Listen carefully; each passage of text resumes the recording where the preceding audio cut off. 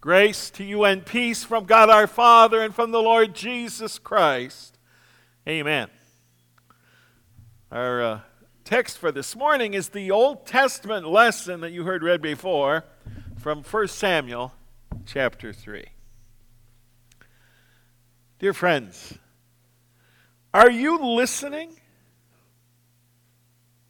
How many times maybe has an exasperated member of your family or a friend said that to you as you were inattentive to their conversation?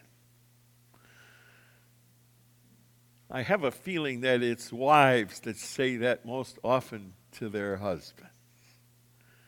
Are you listening? You're distracted by something else or too busy listening to something less important so that you miss what they are saying. Many times we are not listening when we should be. Have you ever considered that God might be asking the same question of each of us? Are you listening? That is our theme for this day. As we consider that question on the basis of the probably very familiar story of the boy Samuel in the Old Testament lesson for today.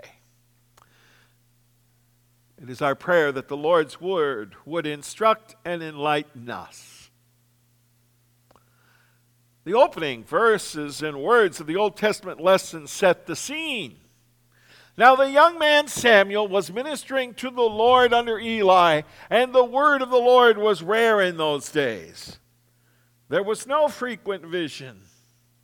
At that time, Eli, whose eyesight had begun to grow dim so that he could not see, was lying down in his own place. The lamp of God that had not yet gone out, and Samuel was lying down in the temple of the Lord, where the ark of God was. The setting is in the days just before the kings of Israel. It was really a spiritually dark time. Eli, the high priest, was aging, and his sons were immoral and dishonest and hardly respectable servants for the Lord's house. But the Lord had provided a new young servant in the person of Samuel, the son of Elkanah and Hannah, his pious mother, who had presented him to the Lord after her persistent and constant prayer for a son had been answered. Samuel had served in the Lord's house at Shiloh, where the Ark of the Covenant had found a semi-permanent home during the days of the judges. He was an able assistant to Eli and was faithful in his duties. And things were pretty normal from day to day until that night as he slept near the ark of the Lord as the hours moved toward morning. For it says the lamp which was lit in the evening had not yet gone out. And then it happened. Samuel. He most assuredly heard the voice. It could only be one person calling. And accustomed as he was to helping Eli, he got up and ran to Eli's side. Here I am, for you called me.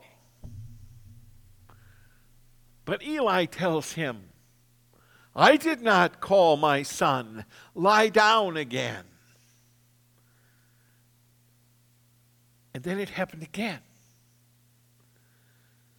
Samuel. And then the third time. Samuel. Each time, Samuel went to Eli. And finally, the old priest realized it was the Lord who was calling Samuel. And so he said, Go, lie down, and if he calls you, you say, Speak, Lord, for your servants hears. And just as before, the Lord called again, Samuel, Samuel. But the text also points out that this time, the Lord came and stood there. It was not just a voice. And this time the boy was ready. And he answers, "Speak, for your servant hears." He was listening. In the verses that follow this lesson, the Lord speaks a word of judgment about Eli's family to Samuel. And in the morning, the boy is at first reluctant, but finally he does tell Eli what the Lord had said. It was the beginning of Samuel's service as the prophet and as a judge of Israel. He would anoint both Saul and David as the first two kings of Israel. He would faithfully serve the people of God. As the closing verse of this chapter of 1 Samuel says, "And Samuel's word came to all Israel." Now, as we might say in good Lutheran fashion, what does this mean?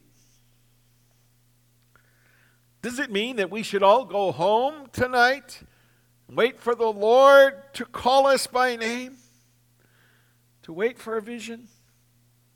No. For as the Christmas season just passed and the Epiphany season into which we have entered reminds us, God's revelation has now centered in Jesus Christ.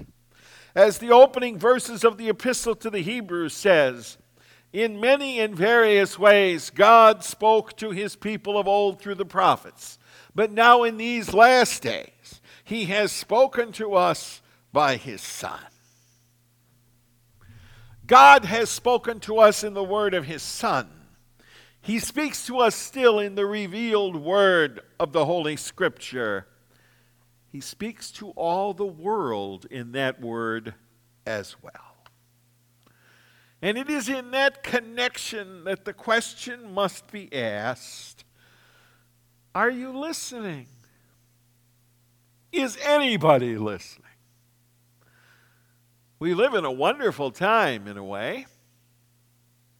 There are more copies of the Bible in print today than in all other times put together. The Bible is available on the internet, on computer, mobile devices, in myriad ways. You can have someone read to you the entire text of the Bible if you would like to take the time to listen. It is available in all the major languages of the world and in hundreds of the smaller languages of the world. The words of God are read and preached and proclaimed on radio and television. But are we listening? Really listening? In the epistle lesson for this morning, the Apostle Paul speaks of the horrible effects of sexual immorality on individuals. He writes, "You are not your own. You are bought with a price. Your bodies are the temples of the Holy Spirit." These are words to be heeded in a society where sexual permissiveness and immorality are almost the norm. They need to be heard in a time when unmarried mothers are having the majority of births in many places. They need to be heard in a world where the individualistic pursuit of pleasure has gravely diminished the blessed estate of marriage. And they probably still, most assuredly, need to be heard when abortion continues to be promoted by so many as a right, as almost one of the greatest rights that there is, when it is one of the most horrific sins that can happen. in so many ways. The world and ourselves as part of that world fail to heed the will of God in our lives. The sinful nature wants to plug our ears so that we cannot hear the words of God at all, most especially the word of his law and the call to be holy. As the Lord said in the book of Leviticus, "You shall be holy, for I, the Lord your God, am holy." But God speaks something else as well that we need to hear. God speaks his love. God calls us to be his own. God speaks our name just as he spoke Samuel's name. He does it in our baptism. He calls us to be his own. In the gospel for today, Philip tells Nathanael that they have found the Messiah. "We have found him of whom Moses in the law and also the prophets write, Jesus of Nazareth, the son of Joseph."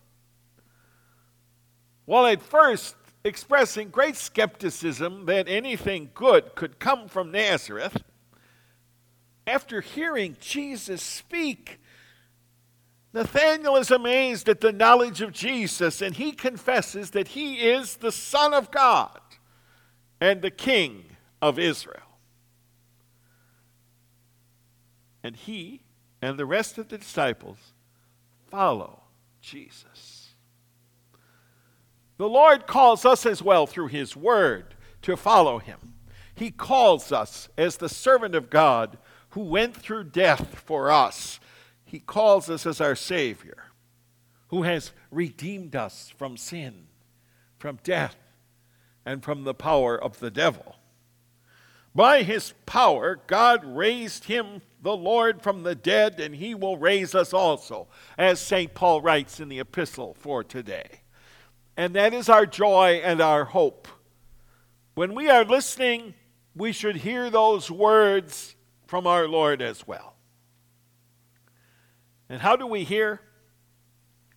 We hear when we take his words to heart. When we read, mark, learn, and inwardly digest them, as the old collect of the word says so well. Above all, we listen when we gather in worship with our fellow believers, when we are fed and strengthened in his word and in the holy sacrament of his body and blood. We listen when we join in praise and worship to our God. We may spend a lot of time talking about those who do not worship regularly. And it is true that they need to be invited and encouraged. But let us on this day give thanks for the faithful who listen to the voice of the Lord. The Lord has called us by the gospel. He invites us to follow him. We are his own. As much as the boy Samuel discovered on that night a little over 3,000 years ago, the Lord knows our name. And we can only say, "Speak, Lord, your servant hears." And so we can pray, "Oh, what blessing to be near you and to listen to your voice. Let me ever love and hear you. Let your word be now my choice. Many hardened sinners, Lord, flee at terror at your word. But to me who knows my burden, show me now your word of pardon. Lord, your words are waters living when my thirsting spirit pleads. Lord, your words are bread life-giving. On your words my spirit feeds. Lord, your words will be my light